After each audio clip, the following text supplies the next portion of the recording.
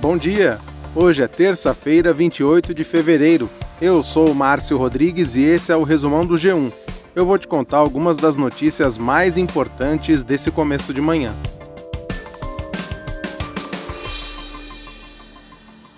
O governo decidiu que a partir de amanhã o imposto sobre combustíveis vai voltar a ser cobrado.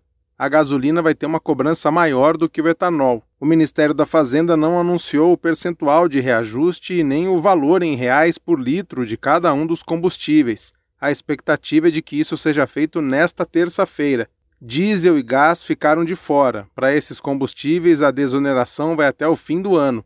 Com a volta parcial dos impostos sobre os combustíveis, o Ministério da Fazenda quer arrecadar 28,8 bilhões de reais neste ano.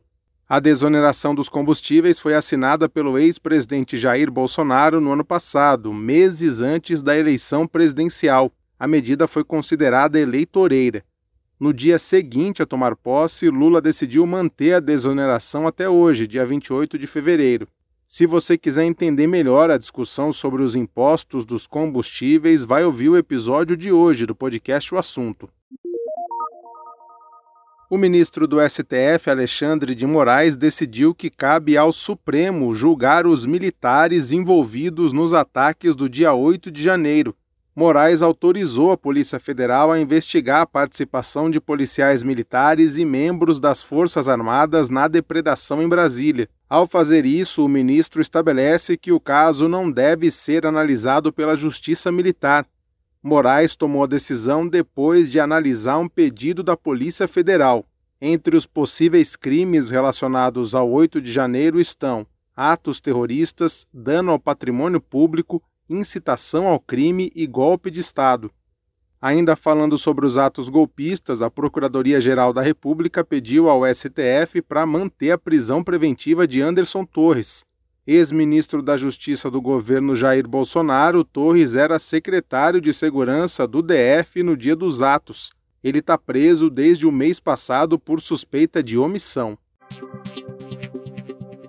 O SISU divulga hoje a lista dos selecionados para o primeiro semestre de 2023. SISU é o programa que oferece vagas em universidades públicas.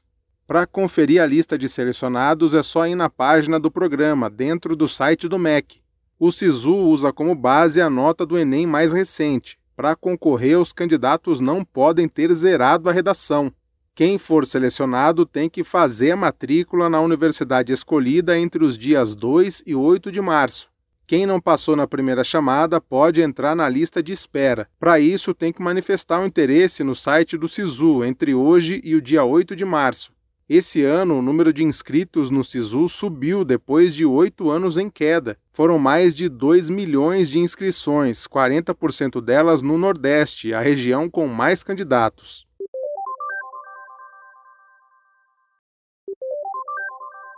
O Ministério Público Federal concordou em transferir a pena do jogador Robinho para o Brasil. Numa manifestação ao Superior Tribunal de Justiça, o MPF apresentou endereços em que o jogador deve ser notificado. Robinho foi condenado na Itália a 9 anos de prisão por estupro coletivo. O caso aconteceu em 2013. Em janeiro do ano passado, Robinho perdeu o último recurso na Justiça. Como o Brasil não extradita brasileiros, na semana passada a Justiça italiana pediu que o jogador cumpra a pena aqui. Agora, o STJ vai decidir se a sentença da Justiça italiana segue os requisitos para ser cumprida no Brasil. Hoje tem decisão para o Flamengo. O time carioca enfrenta o Independiente Del Valle pela segunda partida da final da Recopa Sul-Americana. No primeiro jogo, no Equador, 1-0 para os donos da casa. Agora o Del Valle joga por um empate para ser campeão. Se perder por 1 gol de diferença, a final é decidida nos pênaltis. Se o Flamengo ganhar por 2 ou mais gols de vantagem, fica com o título.